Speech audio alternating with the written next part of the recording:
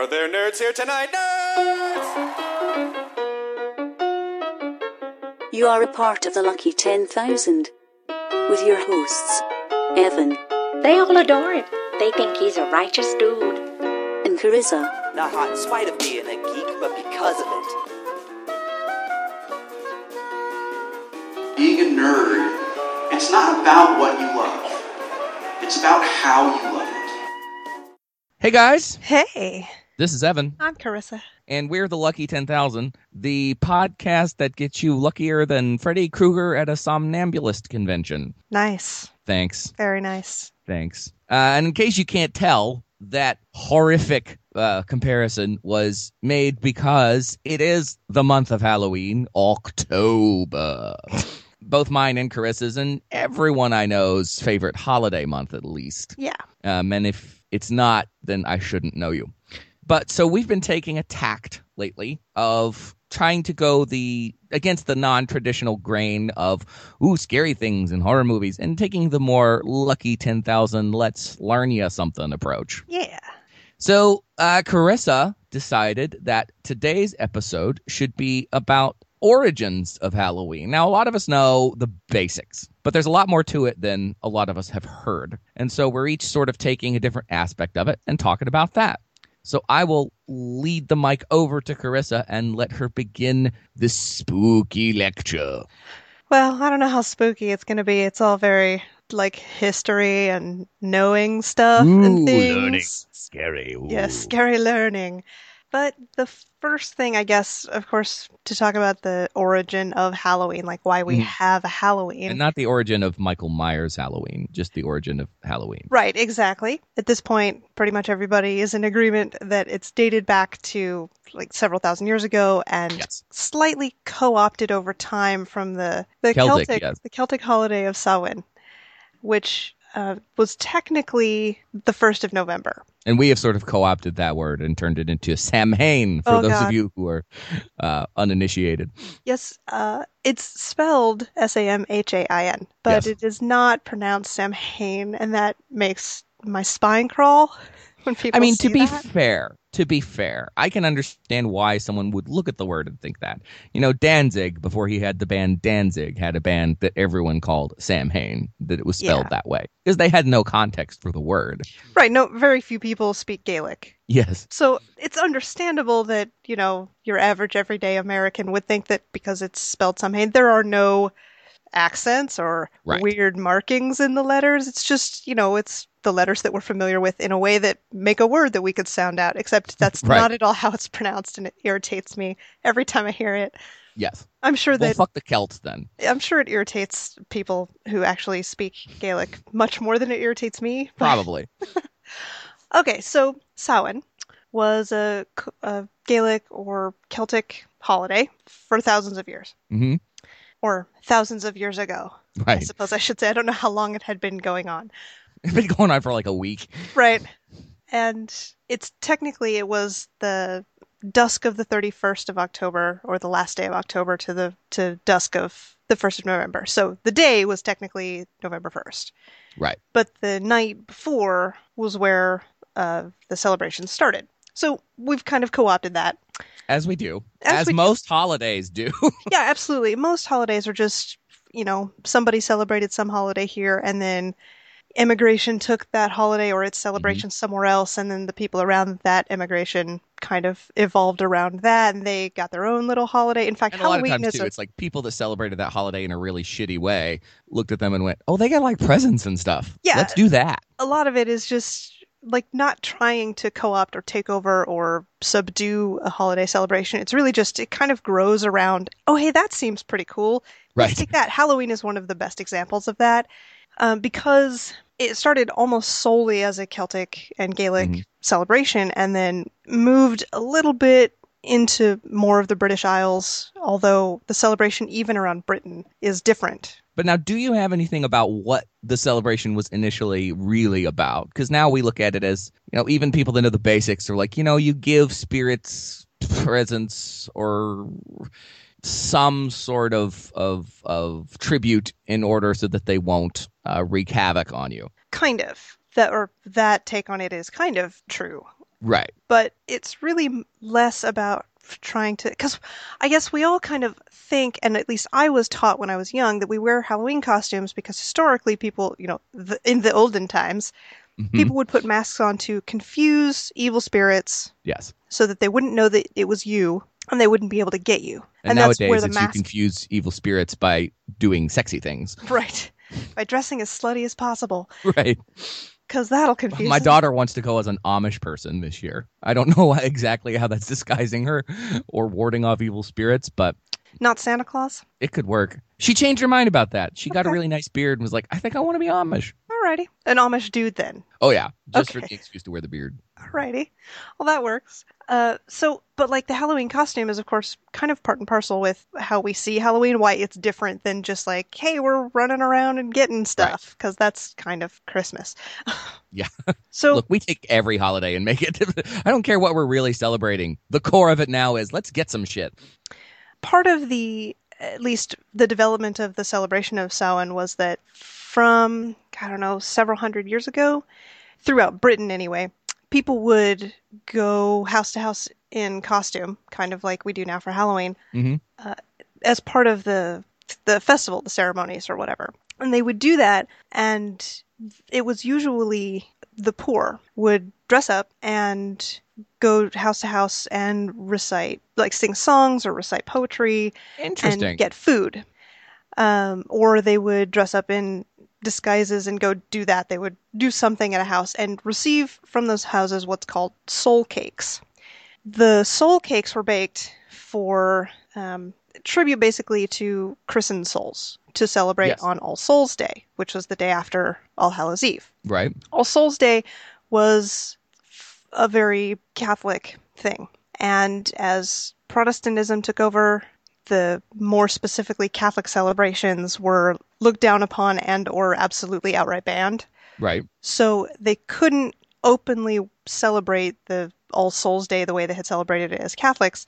So in order to celebrate that, they would give these tributes, these soul cakes, to the poor who came to their house on All Hallows Eve, so that the poor could then go take that to commemorate their saints. Interesting. And all the souls that had gone before. Did it say anything about what exactly the soul cake were? I mean, was it just bread? I don't know. Like they would give... No, I haven't seen anything about how one would bake a soul cake. I'm going to try and look that up while you're talking about the other stuff. I think that may be where we get like the fruit cake. Yeah. Like there's just kind of crap in a hardish, nasty cake sort of thing. I think that may be where that came from, that it was something like that. That it was a densely packed, stuff-filled pastry of a sort. But it was meant to be given as tribute. So let's see, what else? So that's kind of where we at least modernly get the costumes from, is that the guising that would go on in order for the soul cakes to be given so that they could be turned over for tribute. Prior to that, like in oldener times, for actual Samhain, they would, like, the druids would dress up in animal skins and stuff and dance around bonfires. Like, those are the things that we know. And fuck a lot? Probably. Oh, good. Of course, the Druids or the Celts thought that that night, that All Hallows Eve, that the 31st, however they are calling it now, calling it then Samhain, was the night where the border between the spirit world and the corporeal world was easiest to bridge. So there's lots of stories and myths about spirits coming and fairies being able to be seen and interacted with, and so that's a part of it, in that there was a little bit of a celebration of the spirit world, that which we don't normally see or interact with, and something of there are, spirits that we don't really want to interact with, and now they're here. Yeah. And they're prone to mischief, and so we don't want them to come mess with us, so we're going to do stuff to either throw them off who we are, or treat them very respectfully so that they have no inclination to do bad things to us. Right. And so Gaelic mythology is wrapped around, or at least in this part, is wrapped around the Aes She. Okay. The fairies, basically, as we would say, consider them now. Okay. And that's a big part of it, because they had a much easier time bridging the gap between the spirit world and our world on Samhain. Right. And we have taken a lot of Samhain's celebrations and adapted them to modern times over the years, so we now have Halloween. But a lot of cultures have some belief in around the autumnal equinox that the spirit world is more prevalent, that death becomes a thing that we take more into account. Whereas in the spring, we were talking about life and rebirth. Right. And, we get things like Easter because, like, rebirth is a part of that, and bunnies because birth is a part of bunnies. Which from a sheer, natural standpoint, and looking at a culture where, they just sort of based everything they knew on the world around them, it makes perfect sense, and which is why maybe so many other countries, too, approximately around the same time celebrate something reasonably similar. Yeah. Obviously, sort of globalization helped with that, but you're watching everything die, basically. And, of course, way, way back before industrialization was a thing, when we were solely agrarian or, like, cattle herders or sheep herders or whatever, the turning of the seasons was... It was rough. It was it. I mean, that was how you marked time. If you did not do a good job of sealing your crop during the spring and summer seasons, you were worried. And if you were too late driving your herd to market and back, you lost your herd because the slopes got impassable or the weather was too cold. I mean, it's a huge deal, and the celebrations around those field times have been around forever in virtually every culture. North and south of the equator will be different times of the year because, of course, obviously, the seasons are reversed. But most cultures have those. Most cultures who were agrarian at any point, and virtually all of them were, they have those celebrations of some sort around the seasons. This just happened to be one that timing helped become hugely popular, at least in America, because, of course, Gaelic culture became Irish culture as Ireland became a thing, as in a nation with a political structure and like a people. Right. Well, the Irish started moving to America in droves and became a kind of our itinerant workers around 1900s. And there were a lot of them. We got a lot of Irish people immigrating. And they brought... begrudgingly to a lot of the people that were already in the States. Absolutely. Very. And it was really hard for them. And they brought with them their All Hallows Eve and Samhain celebrations, which are fun. They're fun celebrations. Yeah, absolutely. Like, they're very spirited. And they look interesting if you don't have anything to base them on. Right. So people around the Irish immigrants who had come to work here, who spent All Hallows Eve doing really interesting stuff, dancing and drinking and lighting bonfires and putting on costumes and giving out stuff to people. Like, that's just a thing that they did. Well, that's interesting. Let's see what that's all about. And then people just started to, like you do, just taking stuff out of it. Like, hey, we would like to do that as well. Yeah. Like, I want to dress up like a whatever horse and dance around a bonfire, whatever they would do. And so they started doing those little celebrations and the costuming and that just grew up around that influx of culture from the immigrants from Ireland. And then we just have it now. Like, we just do it. Well, you're right. It is very fun. And I mean, we have obviously taken it in such a different direction, arguably made it more fun. I think perhaps we have. I mean, it's obviously much more secular. Oh, yeah. There's very little about a Halloween celebration in the States, and even much anymore in the UK, except for those people who specifically go to do like a Samhain celebration. Right. But like for Halloween is entirely secular for the most part, everywhere it's celebrated. Well, and that's the thing. It really surprises you until you actually read about it a little bit, how much about it we don't know. I had honestly never heard the term soul cake until you brought it up. Okay. Would you like to know what it's made of? Yes. The history of giving soul cakes was celebrated in Britain or Ireland during the Middle Ages. This is from Wikipedia, by the way. So, I mean, a little grain of salt, but lately it's tended to be pretty good. Yeah. Let's see. Small round cake, traditionally made for All Hallows Eve, All Saints' Day, and All Souls' Day to commemorate the dead in the Christian tradition. The cake, often simply referred to as souls, are given out to soulers, which I think is a very cool way of telling. From now on, I'm going to teach my daughter, you're not a trick-or-treater. You're a souler. You're a souler. The cakes were usually filled with allspice, nutmeg, cinnamon, ginger, or other sweet spices, raisins, or currants, and before baking were topped with the mark of a cross to signify that these were alms. Okay. And this is the other good part. They are traditionally set out with glasses of wine on All Hallows Eve for the dead. There's a song Okay. And I don't want to sit here and sing a whole freaking song, but let me see if I can get the background. Children would go souling or ritually begging for cakes door to door. In 1891, Reverend M.P. Holm of Tattenhall, Cheshire, collected the song traditionally sung during souling from a little girl at the local school. Okay, so I guess soulers came up with this song, and it just kind of took off from there. A soul, a soul, a soul cake. Please, good missus, a soul cake. An apple, a pear, a plum, or a cherry. Any good thing to make us all merry. 1 for Peter, 2 for Paul, 3 for him who made us all. God bless the master of this house, the mistress also, and all the little children that round your table grow. Likewise, young men and maidens, your cattle and your store, with all that dwells within your gates, we wish you 10 times more. Down into the cellar and see what you can find. If the barrels are not empty, we hope you will prove kind. We hope you will prove kind. With your apples and strong beer, and we'll come no more a-souling till this time next year. The lane's very dirty, my shoes are very thin. I've got a little pocket to put a penny in. If you haven't got a penny, a halfpenny will do. If you haven't got a halfpenny, it's God bless you. Huh. That's interesting. Yeah. So that's a soul cake. Maybe one of us should try making one this year. So what I hear then is some raisins and like every spice that would go on a YouTube challenge. Yeah. And like throw them in a cake. But you got to put a cross on them. Well, sure. So I'm just going to go out and buy like a coffee cake and put a cross on it. Okay. And hit some of them. But that's very interesting. So that was generally it. That it wasn't candy or whatever. It was specifically. And honestly, this is actually something I didn't know.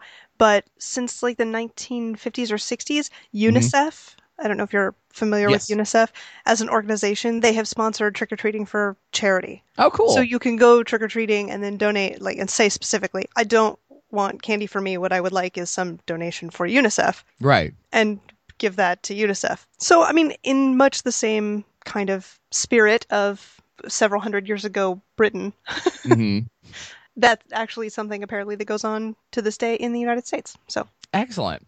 That's very, very cool. Obviously, there are other countries that celebrate and celebrate in some very interesting ways. I won't go through all of them, but if you're... Oh, can you give anybody a reference point for the website you're pulling this off of, just in case they want to read some things for themselves? I think I looked at like 28 different websites to get all of this information to make sure that I was fact-checking correctly. Honestly, Wiki is probably the best place to start. Yeah. Really, if you want to kind of... Well, and they have a great section for reference points, too. Yeah, that's basically it. Like, you can just Google, like, Halloween traditions or Samhain or whatever, and read what you find. And a lot of it is... a lot of the articles that I read were full of, like, urban legend sort of facts that weren't actually facts. Yeah. And so that's why I read so many, is... that there were some that were like, oh, we do this to scare off evil spirits, even though there's no reference to that ever being true ever. Right. That's just something that we all know that that's what happened, and so we're just going to put it in this article, or that's a stupid reason to write something in an article. So just checking. But Wiki is a really good place to start for pretty much anything ever, but also just Google. Just Google and read. Yeah. Well, I've found some couple of interesting things. Most of mine, well, all of mine, about other countries and the way they celebrate are coming from pumpkinpatchesandmore.org. Halloween traditions and celebrations around the world. Obviously, there's a lot here, so I'm not going to friggin' go through every detail. Ireland. I thought this was interesting. A traditional food eaten on Halloween is barnbrack, which if there's never been an Irish word that sounds more Irish, I don't know it. We're going out to give him some barnbrack. Yeah. A kind of fruitcake, as you mentioned earlier, actually. It can be bought in stores or baked at home. A muslin-wrapped treat is baked inside the cake that it is said can foretell the eater's future. If a ring is found, it means that the person will soon be wed. A piece of straw means that a prosperous year is on its way. Children are also known to play tricks on their neighbors, such as knock-a-dolly, a prank in which children knock on the doors of their neighbors but run away before the door is opened. Don't know where the a dolly comes from. It should just be knock and run away. Maybe that's what a dolly means. Maybe. But that also kind of reminds me of, stuff like the king cake in New Orleans, where, you've got the big cake and there's a plastic baby in it at some point. Yep. And whoever gets that is supposed to have good luck or something like that. But I thought that was interesting. Some of it is kind of creepy. Okay. Czechoslovakia chairs are placed by the fireside on Halloween night. There is one chair for each living family member and one for each family member's spirit. Yes. I guess the rest of the year they're just uncomfortably standing behind you or next to you. Or Well, no, it's because on Halloween the veil between the worlds is thinner. It's the only time they can join you. Yes. But what would you do if you were just chilling on Halloween night, turned around and there was your spirit sitting in a chair beside you? I don't know. It depends on who it was. Yeah. That's actually a thing that happened. I don't know how common these are still, but at least in historical celebrations, that was a thing that happened in many different cultures, most notably around Britain, is that they would set chairs at table for the spirits who were out walking that night. Right. They would just say, like, hey, Grandpa, if you're around, here's your place at the table. Yeah. And they would just be there, available to come join them. And just don't stop talking about your bum knee again. We've been free of that for like the last 4 years. Right. And part of that, I'm sure, was some aspect of absolute respect. Like, these are our ancestors. Oh, sure. They have come before us. And some of it was also, we're setting a table to be respectful and polite, so don't come haunt us. Like, don't do terrible things to us. Yeah. There's all those the family shit that just comes up with any family is still present even after they're dead. Right. Look, we set you a place. Just don't be a douche. Yeah. China, I thought, was really interesting. In China, the Halloween festival is known, and I'm going to try and do this and not sound offensive. In China, the Halloween festival is known as Ting Chai. That's Tengchieh. Food and water are placed in front of photographs of family members who have departed, while bonfires and lanterns are lit in order to light the paths of the spirits as they travel the earth on Halloween night.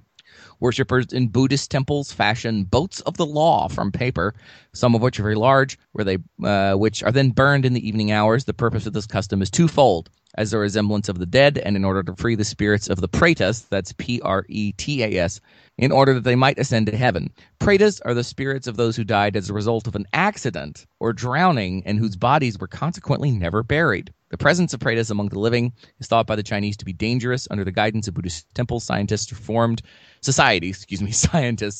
We're going to get around this temple and make us a scientist. Are formed to carry out ceremonies for the pretas, which include the lighting of lanterns. Monks are invited to recite sacred verses, and offerings of fruit are presented. Okay. I found that very interesting. And there's lots of others, obviously, and they're all interesting in their own way, and it also shows that, culture is so important to this sort of thing. And that we are used in this country to all pretty much celebrating one way. Unfortunately, in the past few years, you've gotten a few more where, the biggest one that gets on my nerves is like the trunk or treats at the churches and stuff, where they basically tell you if you do celebrate Halloween, you're going to burn in hellfire, but still have fun. Yeah. But yeah, this stuff is all very interesting, and it hasn't always been candy either. Even in our modern society, there was a time where kids were given toys. Yeah. Kids were given, I felt one little interesting thing that Kellogg at one point was trying to push their product for good trick-or-treating bounty. Okay. And it was kind of like what? You're just tossing a box of cereal into some kid's bucket or something like that? But obviously, that wasn't always cost-effective, and nowadays, especially, unfortunately, it wasn't always safe. Because we all remember the old person in the neighborhood that would always give us their sort of homemade whatever.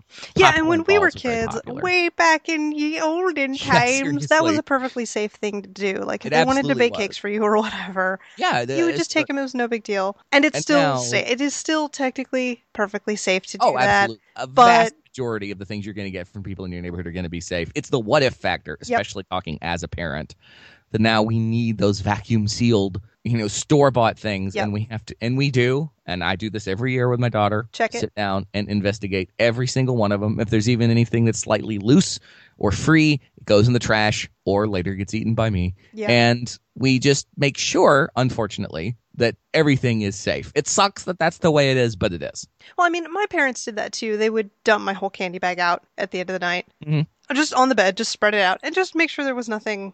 But it also kind of becomes a game where you can actually see your bounty just laid before you. Yes. Like, let's look at all that you have wrought for your evening's work. Yes.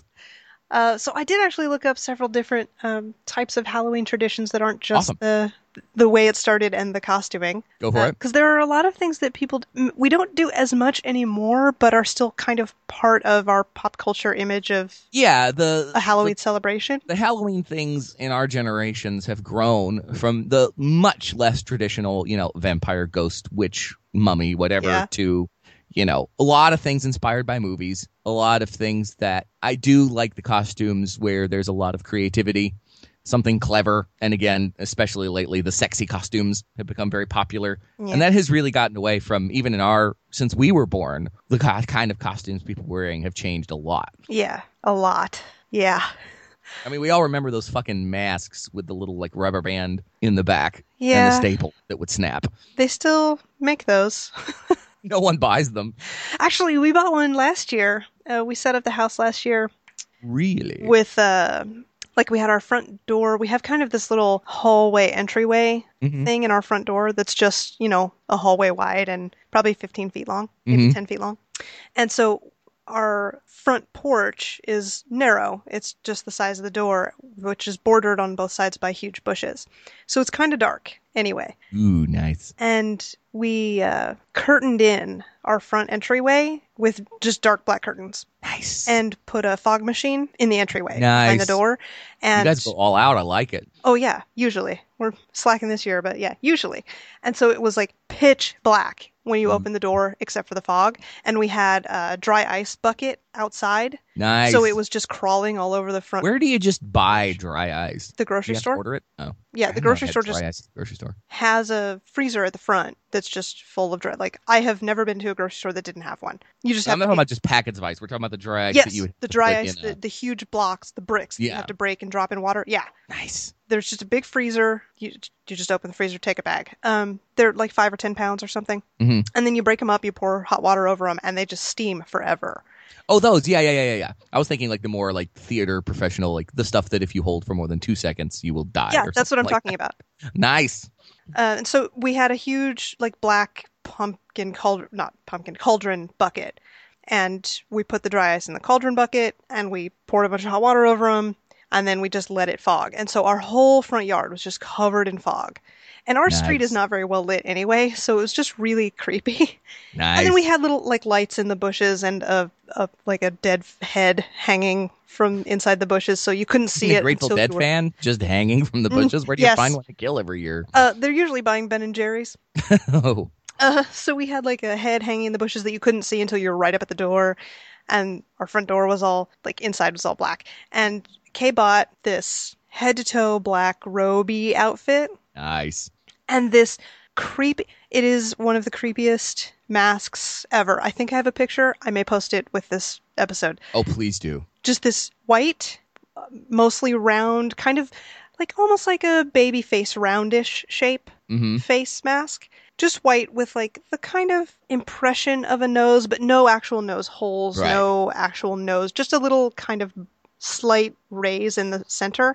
Yes. And these 2 eye slits with just this black, charcoalish outline. Yeah. So it was just a white, faceless face with black eyes in the top. Oh, very cool. And it was just this black robe and this white face. It was super creepy alien spirit sort of weirdness. If Wes Craven, God rest his soul, taught us anything, it's that simple can be very effective. It reminds me, what you're saying reminds me a little bit of the Scream costume, which people forget the first time you see that guy in that mask at the beginning of Scream was pretty fucking terrifying. It is absolutely terrifying. And it has much the same effect, but it is very different than that, because that's a very textured, contoured very much face. This is not, this is which a is face, which but is even also creepier in some way. I don't know what it is, but the more details you can take out of something but still see the vagueness of what it's supposed to be, the scarier it can get. And it was very creepy. And so he would wait till the doorbell rang and start up the fog machine, and then put the mask on and go to the door and just throw the door open. So the fog just billows out and then just parts to reveal him standing there. And he was doing this, the little Asian ghost thing where their heads kind of twitch really weird. Yes. They're looking at you. He would do that. Nice. And his best times, because the whole thing was curtained off. So the rest of us were just in the living room. We couldn't see it at all. So it was just him. And he never spoke. He never said anything. He never made any noise, ever. No, you can't. No, he just stood there. And then he would, like, inspect them, cocking his head all weird, and then throw candy in their buckets or whatever. And the best times were when we'd just be sitting in the living room listening, and, like, some little girl would be like, scream and run away! And, like, not get her candy or whatever. Yeah, that's how you know it works. Oh, fuck the candy. Yeah. And those were the times that were the best, because he just scared the shit out of some little kid. Dude, look, you know me. It is so much fun. Last year, I don't dress up every year. Last year, I decided to be as bloody and gory of a zombie as I could be. And I did the makeup myself, and it actually turned out pretty well. And one of the most joyful things of last year was just silently shambling up behind someone in the neighborhood we were trick-or-treating in, getting as close to them as possible. Usually it's best when they're talking to someone because they're completely distracted. Getting up as close as I could to them without them knowing I'm there, and just and oh my God, it's so much fun. And it almost always worked because they're not expecting it. They hear something that could be anything and then turn around and see an honest to God zombie behind them. It was wonderful. It was one of the best things ever. That's awesome. So anyway, other than the Halloween costumes and stuff, I was looking up all the other stuff that we do, like we carve pumpkins. Yes. Why do we fucking carve pumpkins? Yeah, why? Like, it seems like a very random thing to do. It does. But there's actually not only kind of a whatever mythical reason or whatever to do that, but there's an actual reason to do that. Because in ye olden times, before, electric lights and such, right, that's how they would carry lights with them. All right. They would take dried out or old pumpkins, or it was typically like a squash of some sort, or a turnip. Yeah, pumpkins pumpkins don't turnip. Really. Once you carve them, they're not. Ugh. But I mean, pumpkins too. But definitely, kind of any sort of gourd, really, right, big enough. They would carve them out so that there were holes so that they could see. It wouldn't be faces or whatever; it would just be as a lantern. Right. They would just make an actual lantern out of gourd and then carry them with them. So that's a jack-o'-lantern. Very interesting. And so that's the actual reason. Did you find out where Jacko came from? Yes, it's actually a proper name. Oh. So, yes. This is where, like, the kind of mythical part of it comes in. Wife, there's Jack with his fucking lantern again. Part of it is that the kind of mythical story making about it is that there was a man named Jack, and I believe that they called him Stingy Jack. He made a deal with the devil not to take his soul to hell. But he was like a thief. He was a bad dude. So when he died, St. Peter wouldn't let him into heaven. But Satan also wouldn't take him to hell because he'd made a deal. So that's Satan. If anything, he will honor his deals. Honor his word. That's right. So he couldn't get into heaven. They wouldn't take him to hell. So he was condemned forever to walk the earth. And he was just there alone. And so he was like, well, Satan, you have to give me something because you won't let me in. And so Satan apparently threw him one of the embers of hell, which never goes out. That's so cool. And the way that he was able to carry that was he put it in a gourd, which people put lights in, like they would put candles in so that they could actually see. That was a thing. Oh, that is such a cool origin story. So he took the ember from hell, put it in a gourd, and carried it on a pole, and used it to light his way as he walked the earth. Forever. Very cool. That might be my favorite thing I've heard so far. Not that the rest of it isn't interesting. No, but I love those stories. Those stories are really, really interesting. And so there are a lot of like little poems and stuff about him. And let's see. So yeah, it was Stingy Jack, and he tricked Satan. Does kind of sound like a pirate name, though. Yeah, doesn't he? Don't go over to that shop. He'll haggle you down, ridiculous. He's Stingy Jack. Okay, so here's how it happened, because I had forgotten, so I looked it up. Here's how it happened in the story of Stingy Jack. Yeah, Jack traps Satan somehow. Oh, right. Well, there you go. He constructs a trap out of a cross somehow to trick Satan, and yeah, I'm pretty sure I do remember reading about this, and it was like a cross, but you had to roll this marble down first, and then like a guy would kick a thing, and then something would fall, and then cross with a cage on it would fall. That's Mousetrap. That's slightly different than Satan Trap. Oh. Although well, maybe now I'm not make to some. There might Trap. be some avoid Mousetrap. This Halloween, it will send you to hell. Unless you're Stingy Jack, and then it will get you out of hell. Yeah, they probably play it at the trunk or treats now. It's like, oh, you trapped Satan. Good for you. Yeah, right.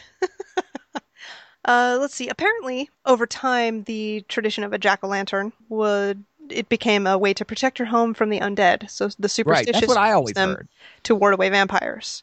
Specifically vampires. Specifically, apparently, this is like a story that there's very little verification on, but apparently, if you could get the light from the jack-o'-lantern to hit a vampire, it would reveal the vampire so that they couldn't like stay or whatever. Well, and again, it just goes back to that cultural thing of, especially so many things come from their honest to God belief in these things. I mean, that's where the whole, where the whole stake in the heart thing comes from with vampires. Why? And I thought this was really interesting. It's not Halloween related, but it also does show how seriously people took the stuff at one point. Obviously, if you're not going through the process we go through now when someone dies, to preserve the body and everything, there are going to be some things happening to a body. It's going to bloat. It's going to have all sorts of things happen to it. So when they were in that era of superstition, and if someone had recently died and then someone, say, livestock went missing or was attacked by something, they said, well, Bob down the road just died last week. Let's go dig him up and check him out. And the body would be bloated and blood would be on the lips of the corpse because all the fluids are leaking. Right, because, decomposition. Because decomposition happens.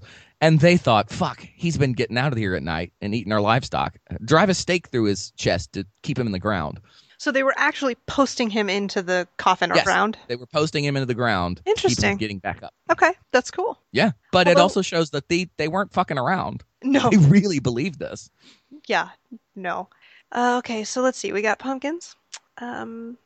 Apparently, also, and this I got from infoplease.com. Okay. And it's the only place I found it, so it may or may not be true, but that's the same for everything, basically, that we don't actually know, but kind of assume, is that the actual name Jack-o'-lantern was, in the 1600s, was how one referred to a night watchman. Oh. He was a jack, like a police officer, with a lantern. He was a jack-lantern. So makes sense. It does. It makes perfect sense, which is, I get that. But I like the Jack story better. Yeah, me too. I really do like that. It's pretty cool. I do too. It's pretty awesome. Let's see. That's So trick-or-treating. Cool. Trick-or-treating, of course, started as the practice of souling, where they would go around, get alms or food or whatever. Right. But the trick part, not just the treating part, was basically American in invention. Of course. In the country, and although apparently with the what was it, Knockadally? Yeah. That wasn't a wholly American thing. Obviously, that was very Irish, but it would be like a mischief thing. They would, like, boys in the country would do, like, make noisemakers and stuff, just to be noisy, and they would, like, throw corn at houses or whatever. They were just having which is way fun better than, like, Justin Bieber egging a place. Yeah, that practice of being mischievous, kind of boys will be boys sort of behavior moved into the city and away from the country. It became a little bit less harmless. Oh, yeah. And so then we get stuff like egging and throwing TP on people's trees. And yeah, people those are still relatively harmless, but we're also talking about a lot of property damage. And if you've ever had your house TP'd, it is a nightmare to clean up. It's pretty bad. It is pretty bad. But that's very interesting, too. So we're learning so much. We might have both learned more in this episode than we've learned in many others. What else you got? Apple bobbing. Oh, yeah. Where's that come from? Bobbing for apples? Okay. So the bobbing for apples thing actually may have taken me the most time to research, which is weird. Yeah, because it does seem very random. It does, doesn't it? Like, why would that ever are apples even a fall fruit? Do they bloom in the fall or whatever? Well, yeah, technically apples, depending on the breed of apple, can grow all year round. Right. So why specifically? Yeah, it's weird. Okay, so I've got to get all this in my head right. There is a thing about bobbing for apples, and in Scotland, I think it's called ducking. Okay. Or apple ducking. And in Ireland, I think it's called snap apple. Yeah, according to Wiki, in Ireland, it's called snap apple. I have a large chunk of my genealogy is Irish, but I just have to laugh at some of these names. Just got to giggle a little bit.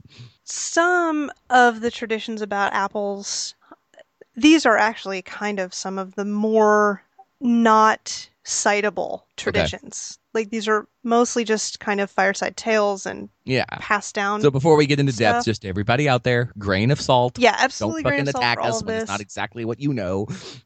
Some people think that the tradition came from the co-opting of Celtic holidays and festivals by the Romans when the Romans came to Britain. Okay. The Romans brought the apple tree with them as a representation of Pomona. Okay. Fine. When the apple is sliced in half, the seeds form a pentagram-like shape. Ooh. Which is not always true. No, but... And it was thought by some of the Celts, apparently, that such, or maybe some of the Romans, I'm not sure, that the manifestation of having this pentagram in the middle of this apple could be used to determine marriage. Because, I mean, fall is a time where agrarian societies will typically do a lot of their marriage lotterying or whatever. And so... Unluckiest lottery ever. Right. And so they would use that to kind of scry their future marriage potential or whatever. Which is I didn't really like that explanation, honestly. I mean, anything that informs us a little bit more about where these things came from is interesting, but it doesn't sound all that convincing. It's more forgettable. I'll say that much than anything else we've talked about so far. Now, there are a couple other things I found because that explanation was really boring and I didn't like it at all. And for it wouldn't have survived. The pentagram thing was kind of interesting. But why would you want to then go after them? Especially with a lot of very superstitious religious people. Well, and especially the way that bobbing for apples works. Like, why wouldn't you just pick an apple and cut it? Like, that just doesn't make any sense. So, okay. Now, in Cornwall, there's a Cornish tradition of Allantide, which I knew about, kind of. But Allantide's a Cornish festival that's celebrated on Halloween. And the Cornish festival is... Like, Allantide is huge on apples. Like, apples are a major part of it, apparently. Right. And what happens in Allantide, and apparently the Allan apples that are grown or eaten in Cornwall are huge red apples. Okay. That apparently fruit in the fall. Awesome. So this is already starting to make much more sense than the other ones. Right.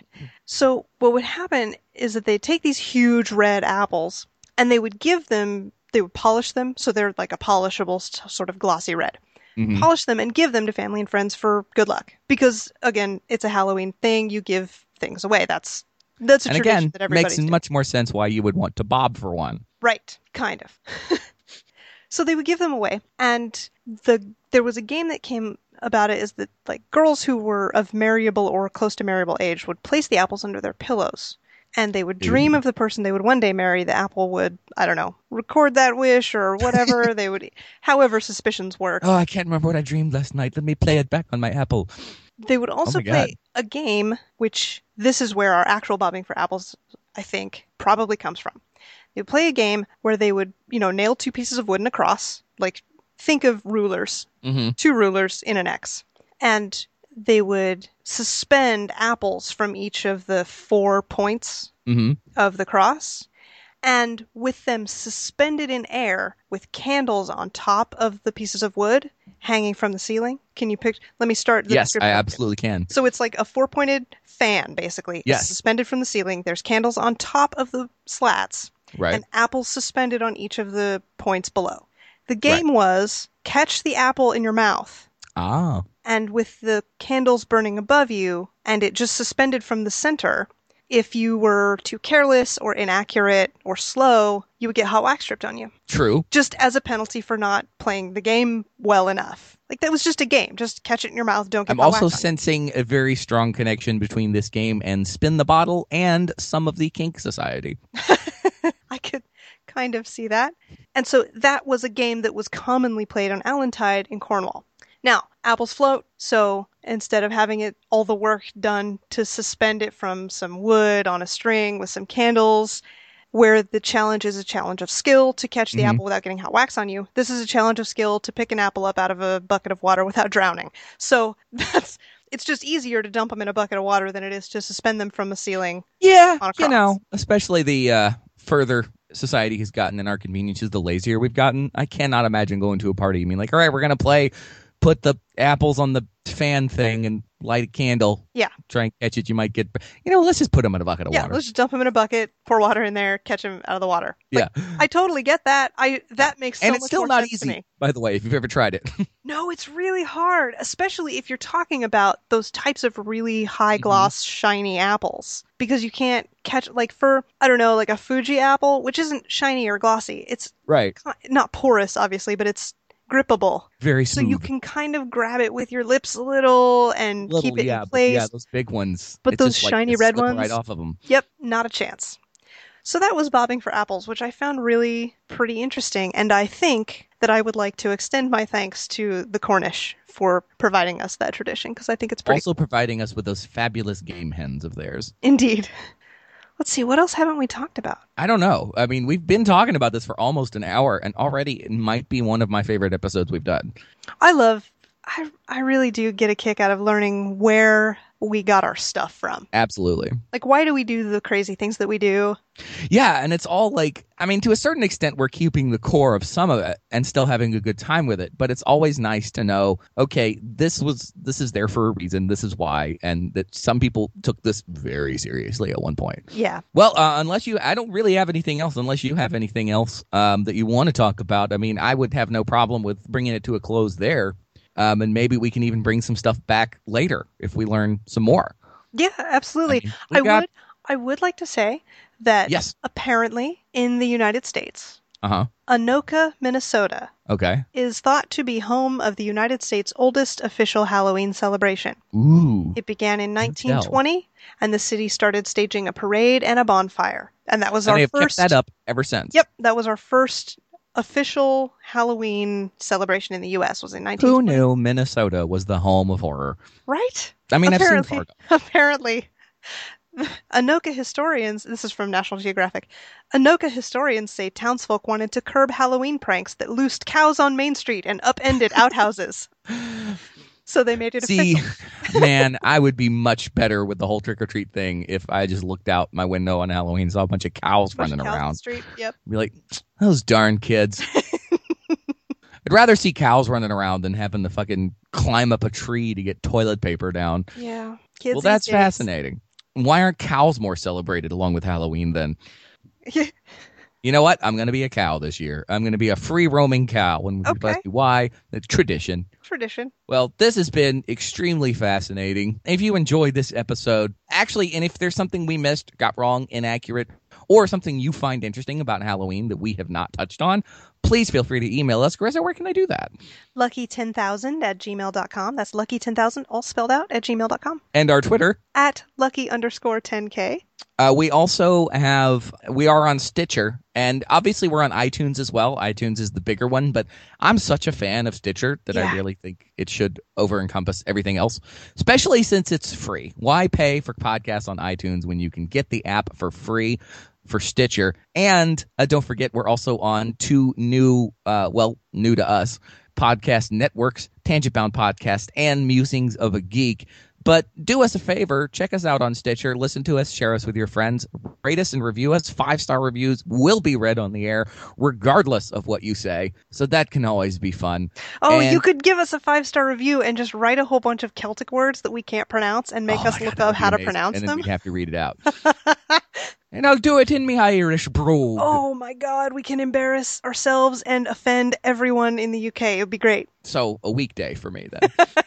Well, okay, maybe not everyone in the UK, just everyone that I know personally. Sure. Well, thank you for doing the legwork there, Carissa. Absolutely. I did some, but you definitely covered all the bases. And again, we're going to keep trying to do some out-of-the-box thinking for October, but if you have any ideas, let us know, please. Yeah, and if you have a specific celebration that you do, I want to know about that because I'm always looking for new stuff to do on Halloween. Oh, and one thing to connect this back to the Geekverse, although in case you can't tell, we've really kind of strayed away from just geek stuff and we just want to be about learning. I did get to see some exciting news yesterday about the world of video games. Apparently, a Friday the 13th game is now in production. I saw that. Weird. Yeah, the cool thing about the game is going to be mainly multiplayer. They're trying to come up with an interesting single-person player mode, but it's mainly multiplayer where you are one of several camp counselors or Jason Voorhees himself. Interesting. I want that game. That could be very cool. It could be. So anyway, look forward to that. I'm sure we will. And thank you very much, Carissa. Thank you, Evan. Until next time, I hope you got lucky tonight. Good night, nerds. Thank you for being a part of the Lucky 10,000 with your hosts, Evan and Carissa. Email us at lucky10,000@gmail.com. Find Lucky 10,000 on Twitter at lucky_10k. And visit our podcast network site at beardedpodsnetwork.com.